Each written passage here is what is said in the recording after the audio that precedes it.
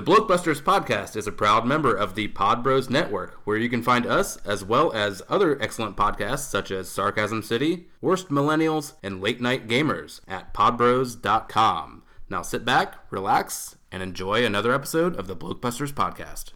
Tonight's story is somewhat unique and calls for a different kind of introduction.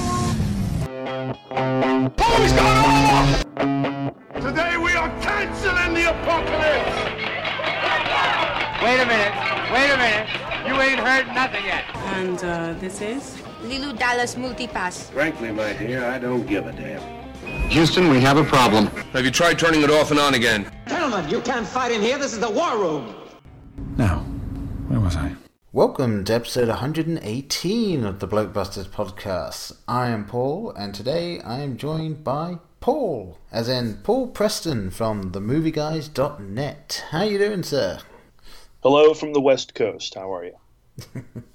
I'm doing quite well at the moment. Well, we're on fire. But never mind that. Let's talk movies.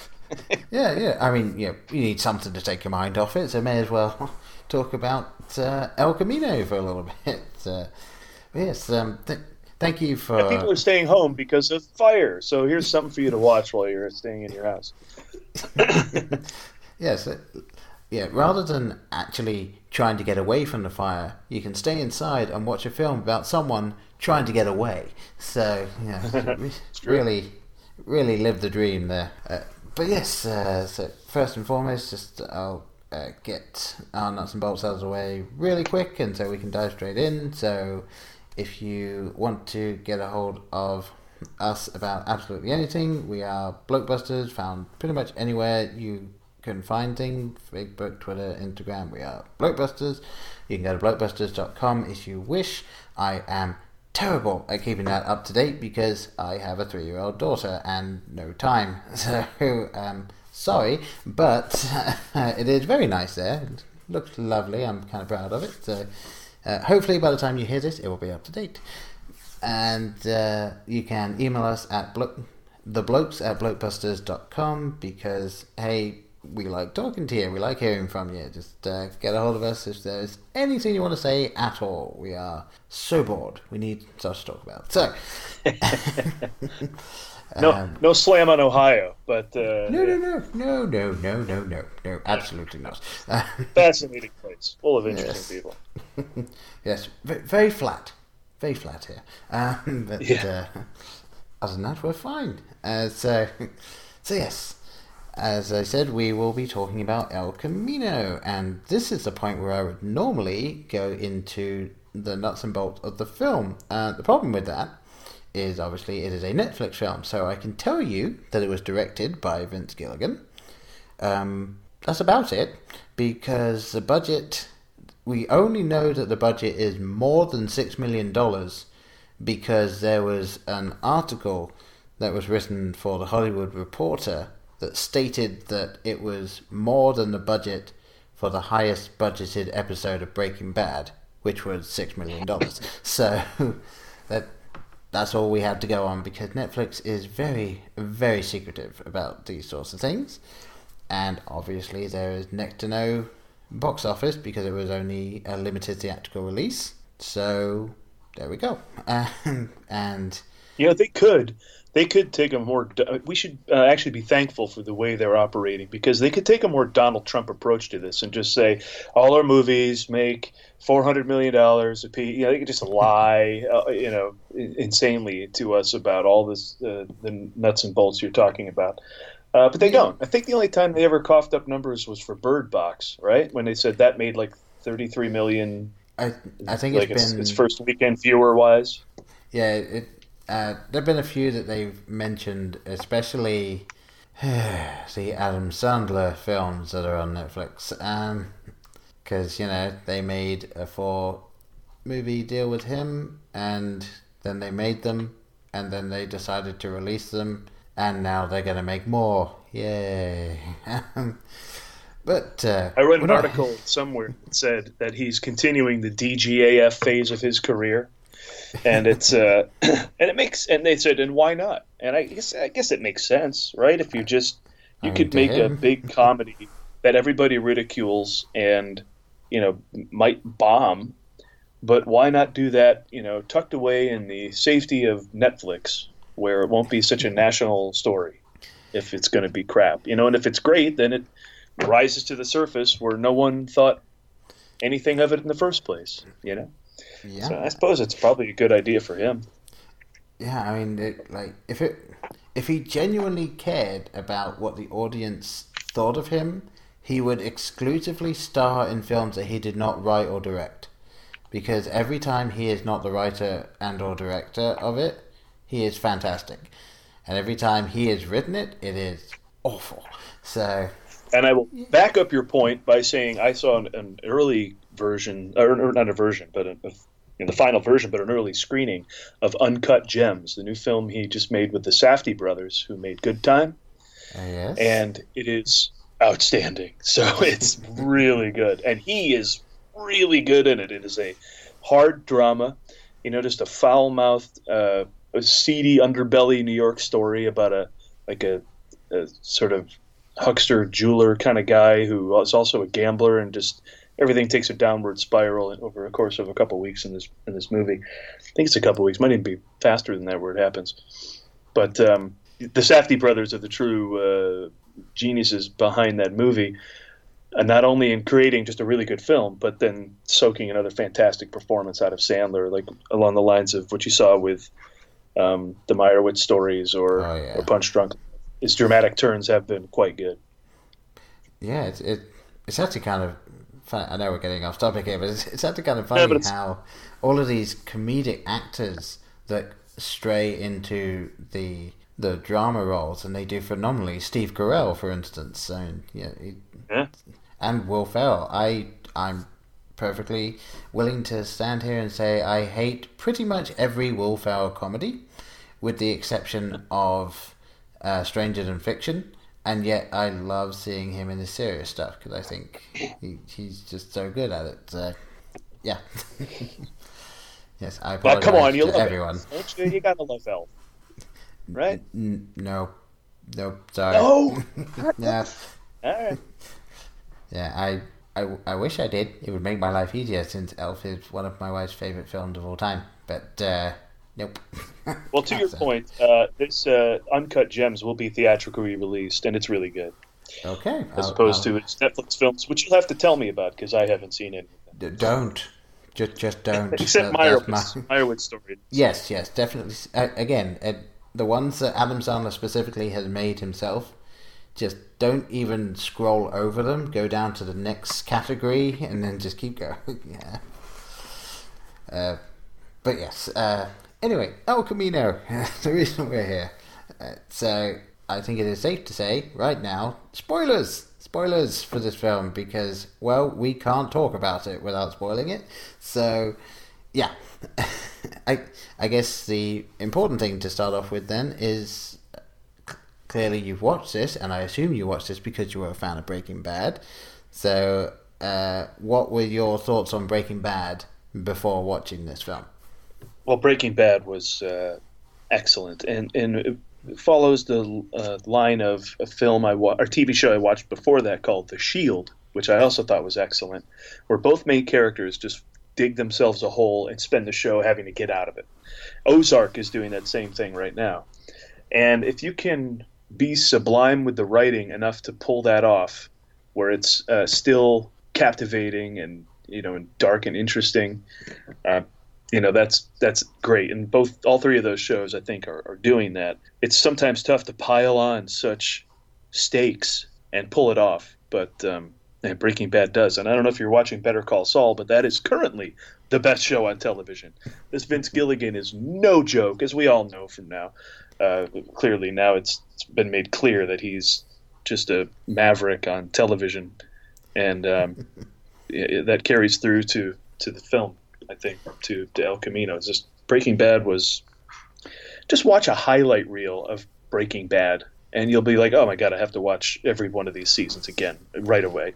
It's such good casting too. I mean, just outstanding film, and it made me excited that we get to see. I didn't know I wanted to see what happened to Jesse Pinkman until I did, and then I was so glad I tuned in to find out. Yeah, I mean, I remember watching Breaking Bad. I started watching it when it was airing its 4th season, because I think it landed on Netflix. So I watched it, and then by the time the end of the 5th season was airing, I caught up to where it was on Netflix, and then it all landed, and I think I finished the last half of that season in like a week, and it was just one of those shows that I was totally sucked into, and I thought it was a great ending, like one of the best endings to a TV show I'd seen, and that's surprising to me. I mean, there are so many shows that are great, but how do you end it? And the show kind of ended in a way that felt very natural to me. Like there was nothing that I felt was left unsaid. And then this film came out, and I will say, as a result of watching El Camino, I am now on season 2, episode 2 of my rewatch of Breaking Bad. Have you gone on to Better Call Saul? I have seen the first season of Better Call Saul. It's one of those things where I watched the first season. The second season landed on Netflix, but I was in the middle of watching something else, and I just haven't jumped back into it because we have certain things that we watch together, and we were watching Better Call Saul together, myself and my wife, and we reached a point where we can't watch it when our daughter's around. And when our daughter's asleep, my wife is about to fall asleep. So we have very little time to actually watch the things that we're watching together. So that one kind of fell to the wayside. But what I think is going to happen is one of these days we're just going to spend a weekend or several and just kind of binge it all. Because, I remember that first season being not necessarily as good as Breaking Bad, but like 95% of as good as Breaking Bad, which is still way better than anything else that's out right now. Yeah, I suggest a return. And you'll see more. Of course, you got Saul and Mike, and in the first season you saw Tuco as well. I mean, other characters show up too, which are, to find out their origins and how they come into the whole storyline.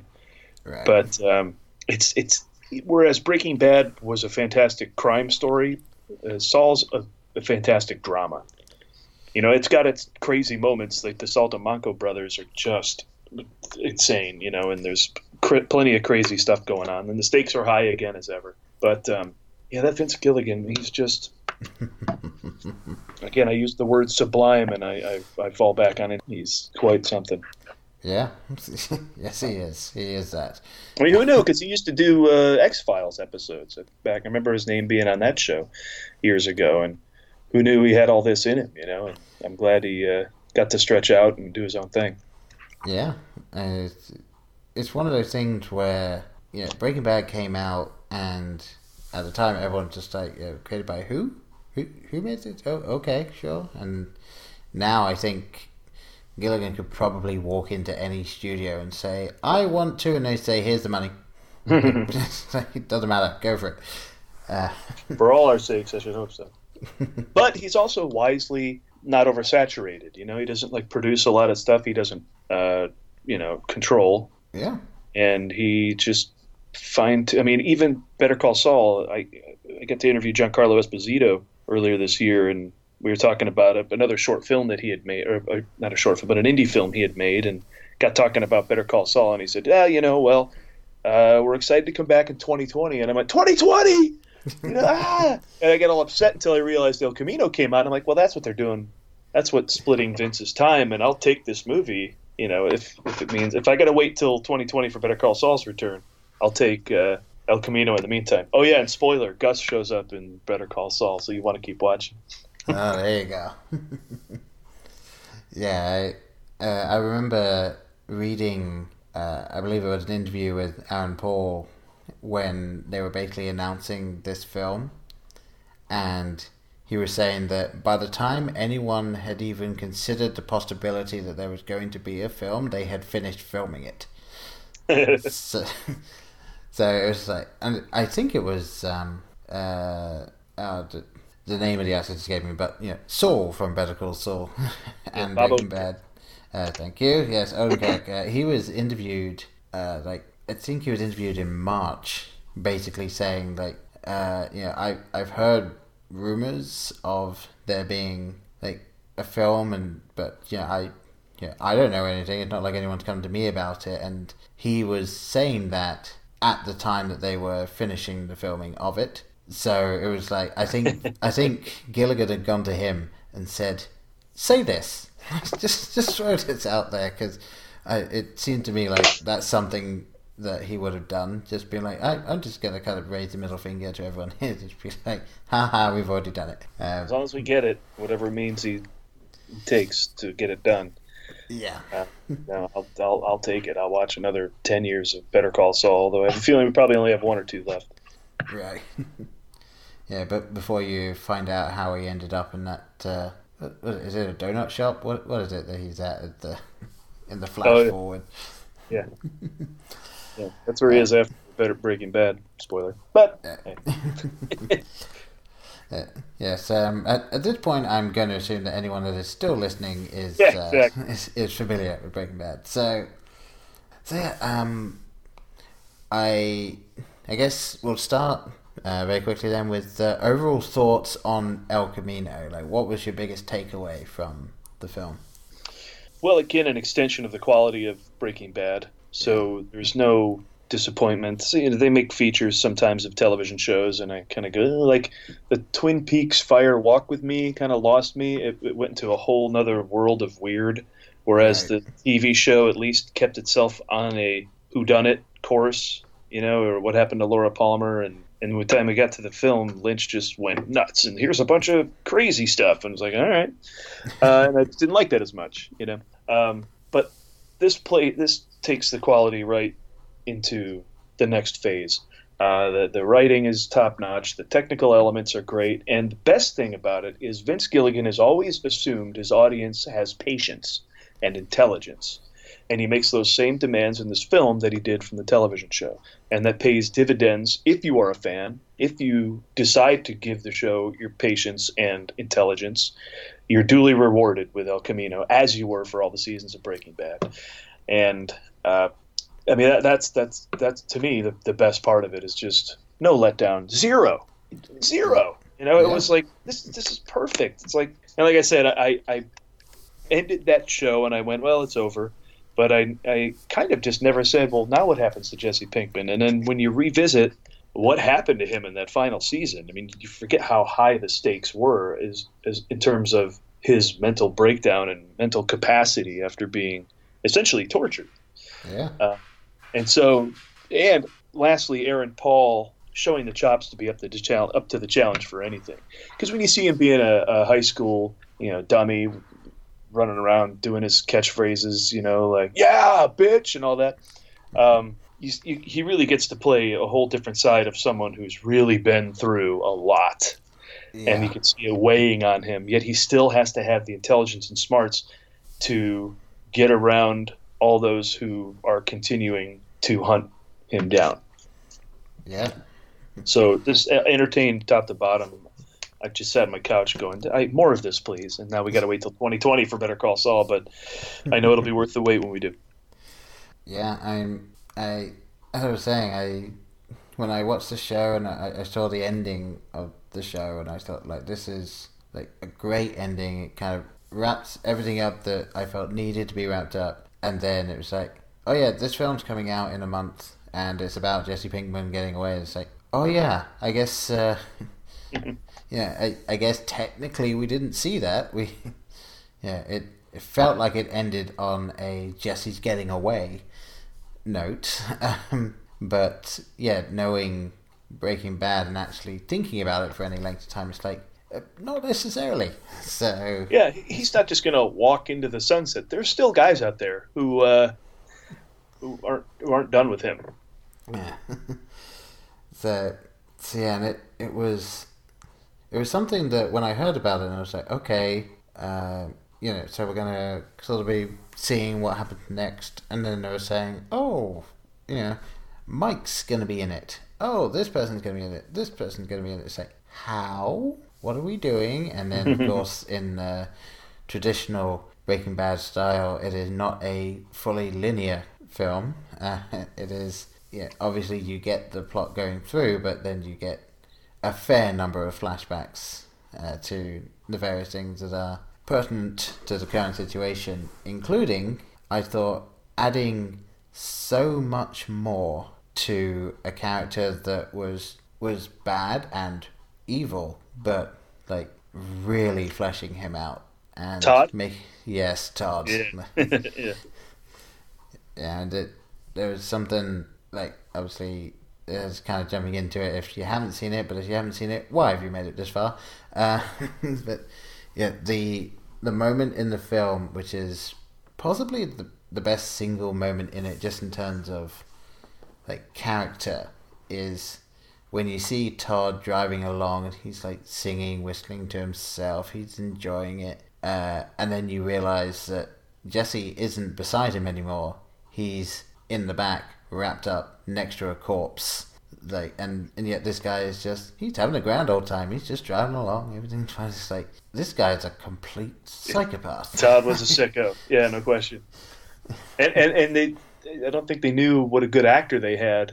Well, I'm sure they probably thought Jesse Plemons was great, but I think since Breaking Bad, we've seen how many great roles he's taken on. So getting him to go back and play in that world is great, because he's totally up to the task of whatever they wanted to do with his character. I'm a big fan of his. Yeah. And obviously people might also know him from Black Mirror, and definitely one of my favorite things in that is when he was Captain Robert Daly in that, and it was kind of the same kind of thing, where it's, at least in that, it's someone who is kind of living his desire to be able to control people. Like, this is someone that can and does, and he does it entirely nonchalantly. And the fact that he was able to get that across was beautiful, icing on the cake. Mm-hmm. But yeah, and I felt there were so many, as you said, there were so many things that rewarded people that knew the show well enough and things like that. So obviously there's a news report where you hear that, and again, spoiler, Walt is definitely dead. Like, he was found dead at the scene, but you also hear that there is a woman who is critically poisoned and in hospital, and I don't remember if they say that they don't know if they're going to make it or not in the same, but yeah, like that one of Walt's last acts was to poison Lydia with ricin. So yep. The stevia, right? Yep. Yeah, it's so many just little things that are there, and then of course you've got Skinny Pete and Badger. Well, Skinny Pete, yeah, you saw him in the trailer, so it's not too much of a surprise that he showed up. But it was fun to see Skinny Pete and Badger kind of take over the first half hour of that movie. They were as weird and fun as they always were. Their introductory scene with they're playing a video game, I think, and the dialogue is typically stupid from those two. And then they play a big role in Jesse's first attempt to escape those who keep pursuing him. And that movie, man, it's just from one suspenseful scene to another as he's got to piece together what to do next to break free of this whole past. Man, just so good. Yeah, and it was one of those things where somehow the tension did just keep rising, and it's like, it really was, every single time there was a point where it felt like Jesse was close to getting out properly and actually being able to make it, like the right thing or the wrong thing would happen, and it would ratchet up that tension just a little bit more. And oddly, the end of the film, I felt it didn't necessarily give you a big all that tension's gone moment. I mean, obviously there was the shootout at the end, but I didn't feel like that was stereotypical big cathartic ending. But even with the ending being as slow as it was like just that slowness and that lovely scene at the end was sort of the slow release that the whole film needed. And it was again, it was perfectly paced, this film. I think it was just so well done. I genuinely wish I had the ability to do that stuff as well as some of these people do.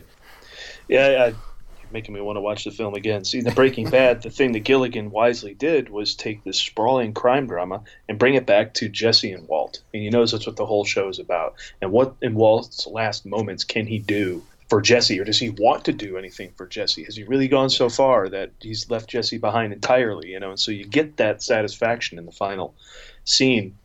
And then just what about Jesse? And I hadn't thought about it at all. And now when you see it, you're like, I do want something for him. And when you see the final shots of El Camino, you just get so gratified as to how his story ended up playing out. Now, I will ask, what was for you the most surprising cameo, I'll say, in it? I mean, obviously, most of them aren't cameos, they're actual full characters that are in it for long periods of time. But in terms of the characters from Breaking Bad that make returns, like, what was the most surprising one for you? Well, I think you said Mike, right? Because we're all like, well, Mike's dead. So what is Mike doing here? And then, of course, he has an early scene that sets up, I think, where the whole movie ends up going. And that was cool. And he's so great on Better Call Saul, too. I just watch anything with Jonathan Banks in it nowadays. Yeah. Yeah, that man, I think definitely a fan favorite character in Breaking Bad, and it was nice that he got to come back kind of for Better Call Saul. But there's Gilligan just making the right choice again. When you think about, what's Mike going to come back and do? Is he going to kick a guy's ass? Are we going to see him like? It's just a simple scene by the water. They're talking about the life and their fate, and can they control it, and how, what do they want to do? And it's just so much more elegant than a mishandling of those characters. Like, we haven't seen these characters in a while. We got to have a drug bust and all this crazy stuff. Instead it was just all so tampered down to just what we need and not overdoing it. Like a lot of major films do. Gilligan again just has that touch to do it right. Yeah, and if you really think about Mike as a character, I mean, yeah, he's sort of the fixer, he's the guy that gets things done, but he doesn't want to have to do that. He, definitely the type of person, he'll sit and talk to you about anything for ages. He'll have these discussions with you, and it's like, when making a film like this, as you say, the stereotype of what is Hollywood going to do is he would come back and he would be, John Wick light, as he kind of is. Yeah.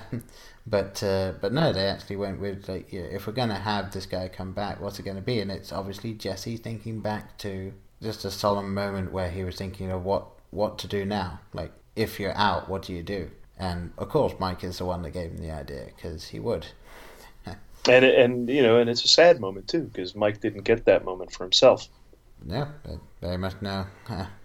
But for me, the most surprising cameo was Kristen Ritter as Jane.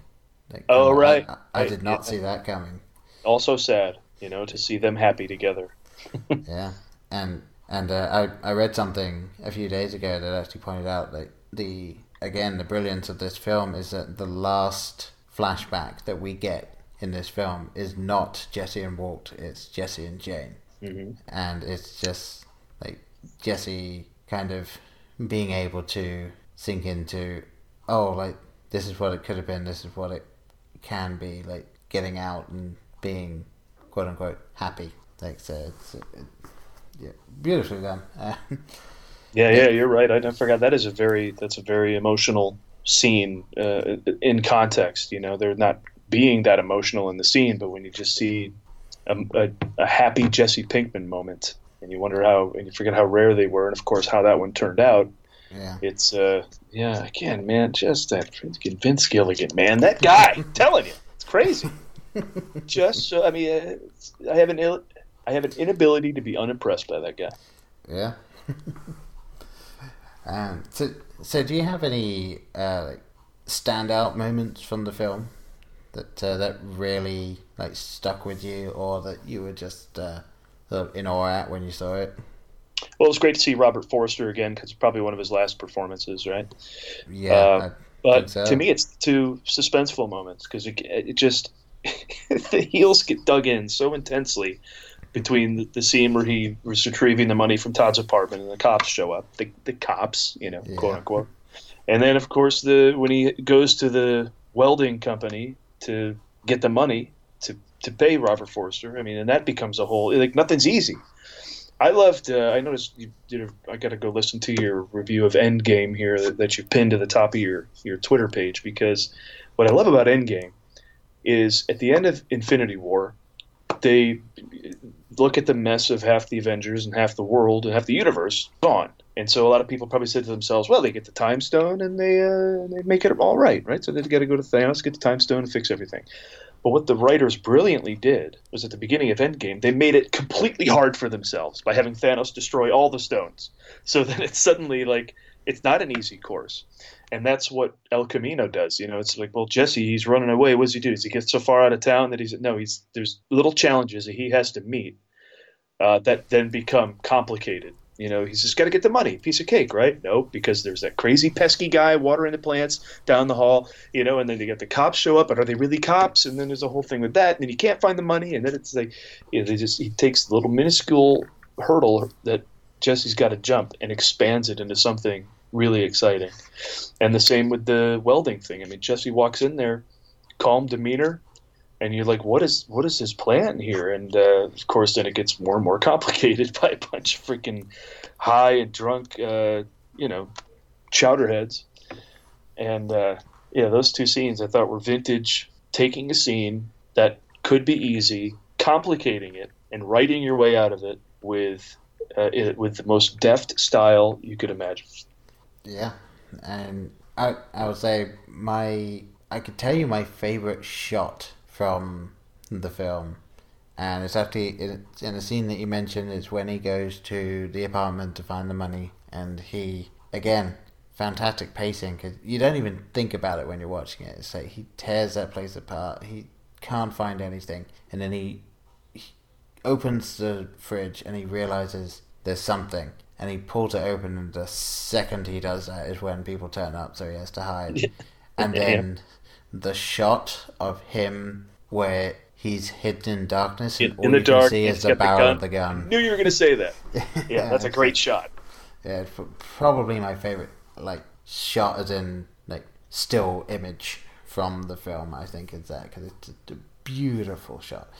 And as I said before, just Todd just singing along in his car, and that whole just what does it take for someone to be carrying a prisoner and a corpse of someone that you killed wrapped up in your carpet from your apartment, and just to be like la la la la la, and just singing along. It's just amazing. But it's not cartoonish though. No, not at all. And it's not glib. There's Todd is he's scary. Yeah, and he has to be, or else you lose all tension of the entire middle part of that movie. Yeah, and there was something that I didn't actually fully realize until I went back and had another look at it. The scene where Jesse goes to the people that took 2/3 of the money, and it's just trying to get it back, and they end up having a Wild West showdown, quick draw. Yeah. I did not realize that Jesse shoots him with the other gun. Oh, really? Yeah. That was the deal. Yeah, because they specifically. I mean, this is Gilligan again being very deliberate. You see him pull not the one, but there's two guns out of his dad's safe. Which, by the way, I'm glad he didn't go back to their place and steal the money. I'm glad he went back to get the guns to get the money from the other guys. It just shows even a little bit of they may not have had the money there that he needed, but the story just guiding itself, where Jesse doesn't go rip off his parents, but he gets what he needs to go get the money from the guys he should get the money from. Yeah. But yeah, clearly when he pulls out the two guns, there's an option there for that, and it's just great writing. Yeah, and it's so and direction, cool. and direction, I should say, writing and direction. Oh yeah, top notch. Yeah, that was something that I was wondering when he went in and went to the safe, and it's like what is he after? Because we know he needs the money, and we know that it's just such a small amount, and we know that especially having rewatched season 1 now, I know that his family has some money lying around, and they were willing to use it to help him out. But it was is he gonna take from it? And then he just pulls out the gun, closes the safe again. It's like, wow, yeah, he has, he's grown enough now that he's specifically tricking his parents to get them out of the way, so that they're not implicated in the slightest in all of this. It's something where he's able to get them out of the way. He doesn't take from them, really. He takes the gun, but it's not something that he doesn't trash the house or anything like that. It's so... The writing isn't careless, and the characters aren't careless. There's a specificity in the actions of everybody in the Breaking Bad universe that reaps huge rewards. But it was just, it's odd given what the film's about, but it was just so nice to sit down and just be kind of washed over by that universe again, and the style, the look of it. They perfectly captured the feel of the TV show. Obviously, in full high def for everything. I will say, watching the TV show again through Netflix, there are some scenes where it's okay, that's clearly proper in studio, and then that was an outside shot on the maybe the second unit cameras or something, where it's got that greenness to it. But yeah, there's a very, very definite aesthetic and feel to the show, and El Camino definitely recaptures that and just sends you on quite a roller coaster of a ride. And yeah, I actually kind of enjoyed as well that Vince Gilligan had, for the longest time, completely ignored or redirected any time anyone had ever asked him what Walt's ultimate fate was, until shortly before this film came out, when he had an interview with someone and they asked him again, and they said, is Walt dead? Did he die? And his response was, you know what, I'll give this to you. He looks pretty dead to me. And then, of course, in case you really needed it, they did have that news report, and I'll kind of give it to him as well. I would not have been surprised if somehow Walter White had done some science thing and had figured out a way of faking his death at the end of it. I'm so glad they didn't do it, but it was an avenue that I feel as though they could have done if Vince Gilligan wasn't this dedicated to the universe, to characters, and to his vision for everything that happened. So it's a tragedy, In the end of Hamlet doesn't ride off into the sunset. It's although his is more tragic for him, but I guess I should refer more to characters who act in ways that are dangerous, perhaps despicable. It is often a tragic ending, and he didn't shy away from that wisely. Yeah, there's so much in the show that is it is just a full-on tragedy, and often it's a tragedy of their own making. Mostly Walt's, but there are many things that happen. It's if they hadn't made the choices they had, people would still be alive. Things would not have happened.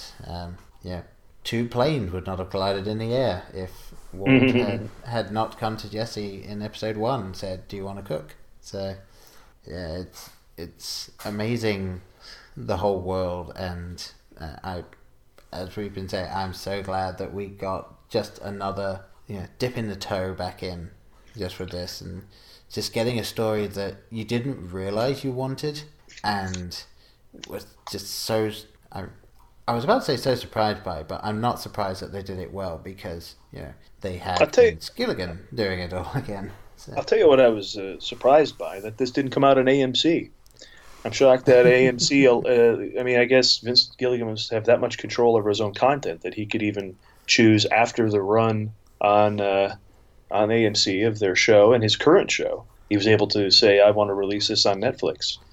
Which is clearly where a lot of people saw Breaking Bad for the first time. But you'd think that would make even more a reason for AMC to be like, no, now that everyone loves it, let's bring them back to us, But so I don't know who made the call there that it came out on Netflix, but there is going to be an airing on AMC. They just haven't arranged a date for it yet. Gotcha. Yeah, Netflix is weird because I still have a problem with them. In that, I love going to movies in the theater. I love the larger-than-life, the overwhelming experience. I don't like at any moment someone knocks on my door or the phone rings or whatever. Different things happen. Car pulls up in my driveway and shines its lights. And there's 100 things that could happen to distract me watching the movie, whereas the movie needs my and everyone's full attention, if it's a good movie, to work its magic, audibly and visually. But and so watching movies at home is tough for me. But Netflix is greenlighting a lot of things that the major cinemas, the major studios aren't. That's what's always been weird to me. It's like people will watch House of Cards at home, but if you put House of Cards in the movie theater, no one's going to that. It's going to be like an awards movie that maybe makes $8 million, in some story of political intrigue. That's like the cinema's solely Avengers and Star Wars now, and something that people think will be the next one of those. And Netflix, and the other problem I have is they don't hype their movies enough. Like this one got some hype, a little bit. The Irishman just had a premiere, which I was excited about, because most of the time you're just kind of flipping through TV and there's the movie. What is this? And the little thumbnail is like a title and a face. And I'm like, well, how am I supposed to even know what the hell that is? Why would I, whereas, like, I think everybody knows that Frozen 2 is coming out. There's billboards everywhere. There's the stars are going out, and there's hype. There's a premiere. There's a, Netflix doesn't give me that, and so I tend to have trouble getting excited about their movies unless I'm already in on something like Breaking Bad. So that movie, El Camino, lucked out in that I'm all in on Breaking Bad, so I'm all in on this movie. But I feel there might be something out there on Netflix that who the hell knows what it is? Not me. They're not telling me. So it's weird. I mean, I'm going to watch the hell out of The Irishman, and I've already seen Dolomite is my name. But they're putting out great stuff again that other people wouldn't greenlight. And so thank God for them for that. But I wish there was more movie studio, old school, 1980s, hype. Well, I feel like, based on some of the things that have been going on and the fact that Netflix is, trying to produce all of its own content, I feel like it would be a natural progression for Netflix to become its own film production company, and so would actually start making things that would actually release in cinemas for a wider release, maybe not a full release, but now this Marriage Story and The Irishman and The Laundromat are all getting like a month in theaters before they even come on to Netflix, I think, or at least a couple of weeks, which surprised me. I was shocked to see that they were doing that, because I think they just want an Oscar. They want to get an Oscar and like rub it in Hollywood's face. They had a great shot with Roma. I think they got another great shot with The Irishman, and they're going to just keep going down that road until. I mean, has an actor from a Netflix movie won anything yet? I don't think so. Roma won Best Foreign Film, so that's an Oscar, right? It did. I think it won Best Foreign Language Film. So they have an Oscar, but they want Best Picture, man. I could tell Sarandos wants it. He's like, and we're gonna just keep bringing in the bigger names and the higher talent until we get it. I don't know if El Camino has the cachet to pull that off, because it's basically an extension of a television show. But I think The Irishman is their bid this year.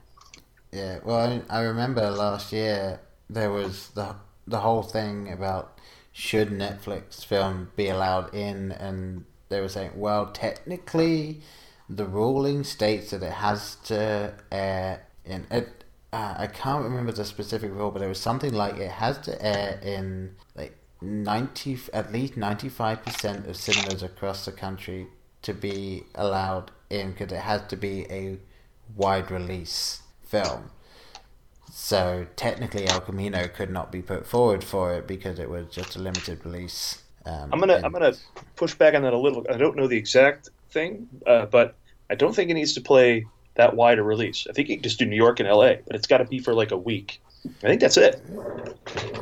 Was it the time?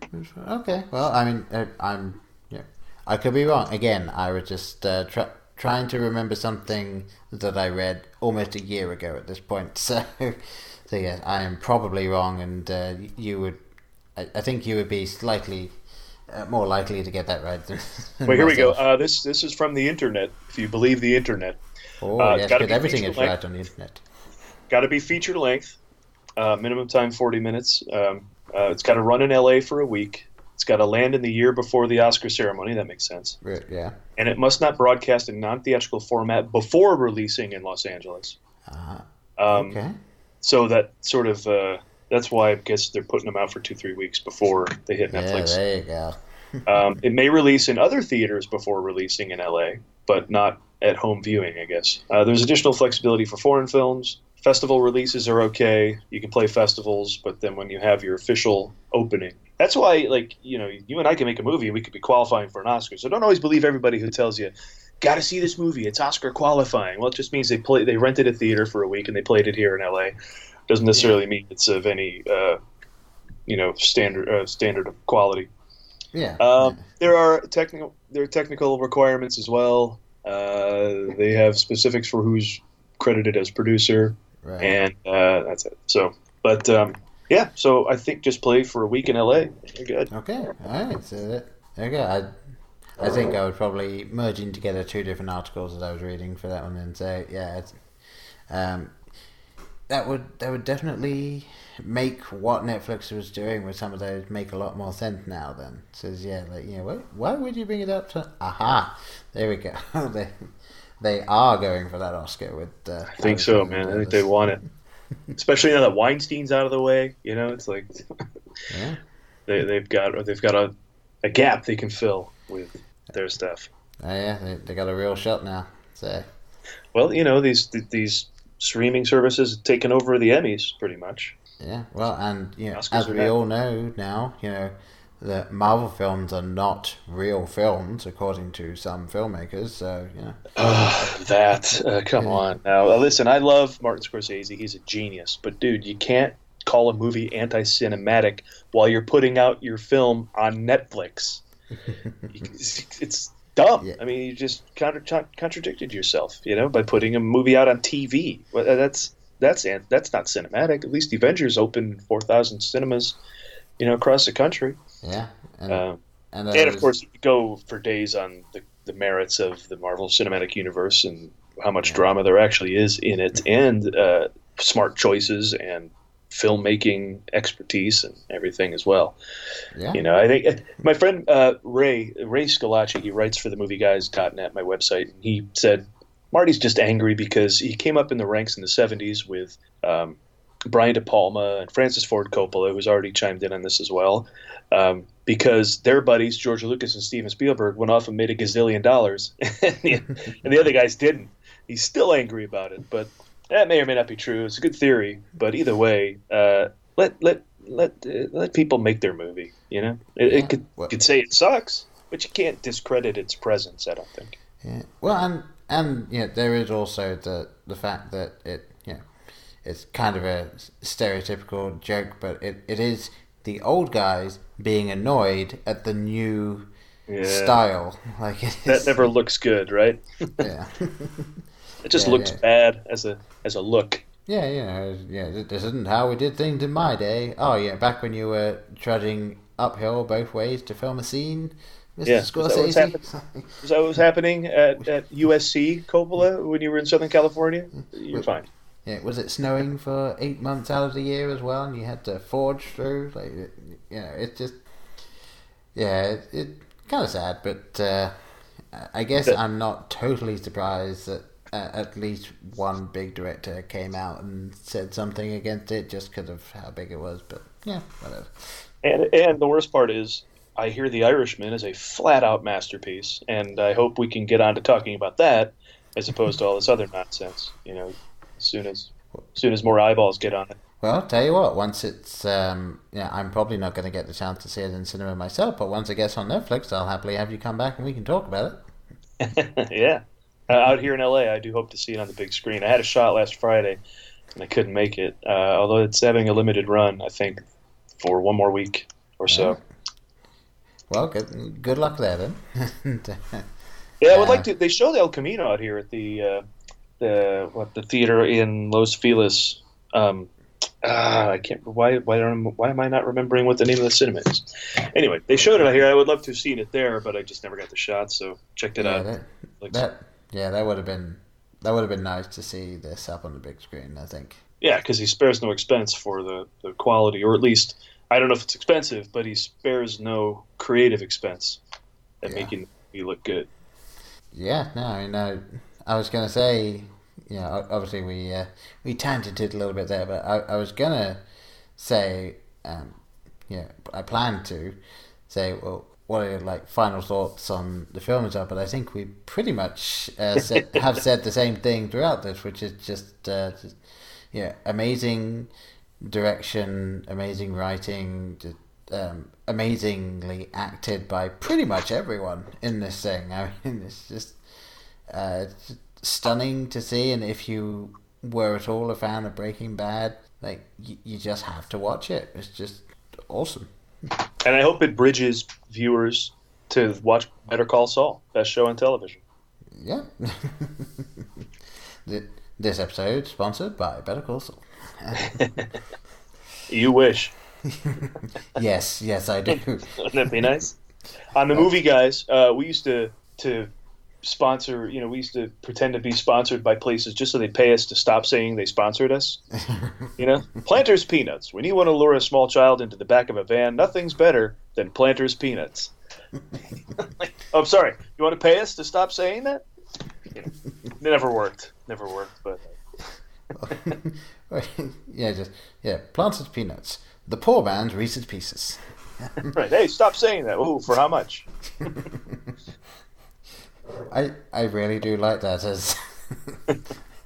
Hey, the theater I'm thinking of here in LA was the Vista Theater. It's one of the super nice one-screen theater here in LA. They've moved on to Jojo Rabbit now, but they had El Camino, I think, there for a week. I wish I could have made it out. It's third season, so out here that means they'll have industry screenings all the time. One-nighters, they bring out the cast and crew and for Q&As and things like that. When I saw Uncut Gems, that Sandler film, he was there with the Safdie brothers, and so 'tis the season for those kind of screenings all up and downtown. So hopefully I'll get out to see El Camino sometime on the big screen. But in the meantime, can't recommend it enough for those sitting around the house looking for something good. You will not be disappointed. In fact, you'll be damn impressed. Yeah, I mean, let's say that you were considering going out to see a film. So you gotta drive out there, park, get the tickets, maybe get something to eat if that's your thing, sit down, watch it, get back out to your car, drive home, all of that.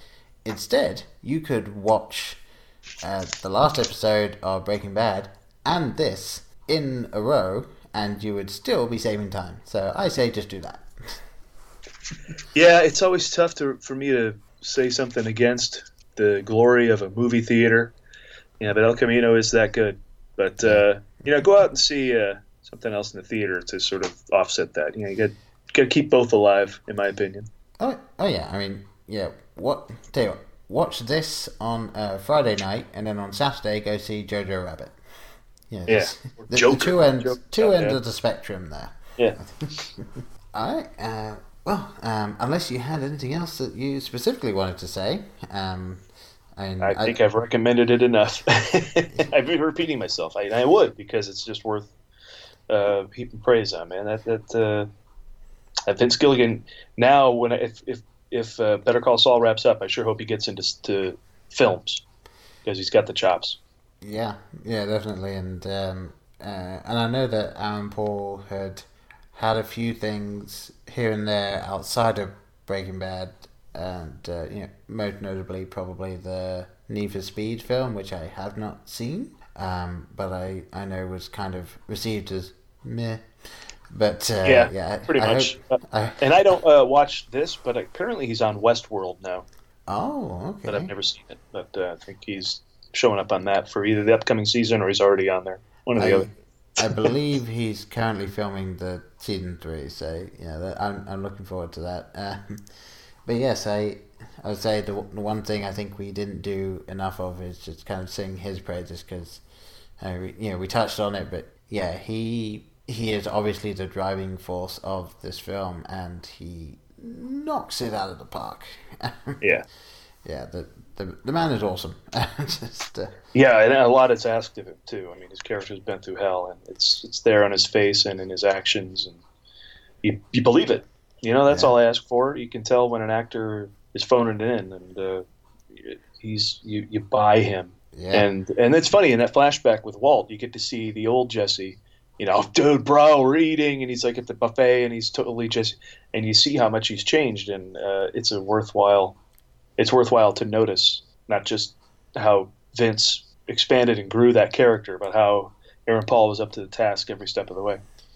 Yeah. I mean, again, just having watched the first season, just like season 1 Jesse is just so different. It's amazing how much he ends up changing, and I'm getting close to his first major change and first major reason for everything that happened. So yeah, I'm looking forward to it. But yeah, yeah. Thank you very much for coming on and talking about El Camino and a whole bunch of other things as well. My pleasure. It's earlier here for me than it is for you. Yes. Why don't you let people know, if they wish to get a hold of you in any way, shape, or form, how should they do that? Sure. You can go to themovieguys.net or follow at The Movie Guys pretty much everywhere there's social media. We're always throwing up jokes and links and all sorts of other news and things up there.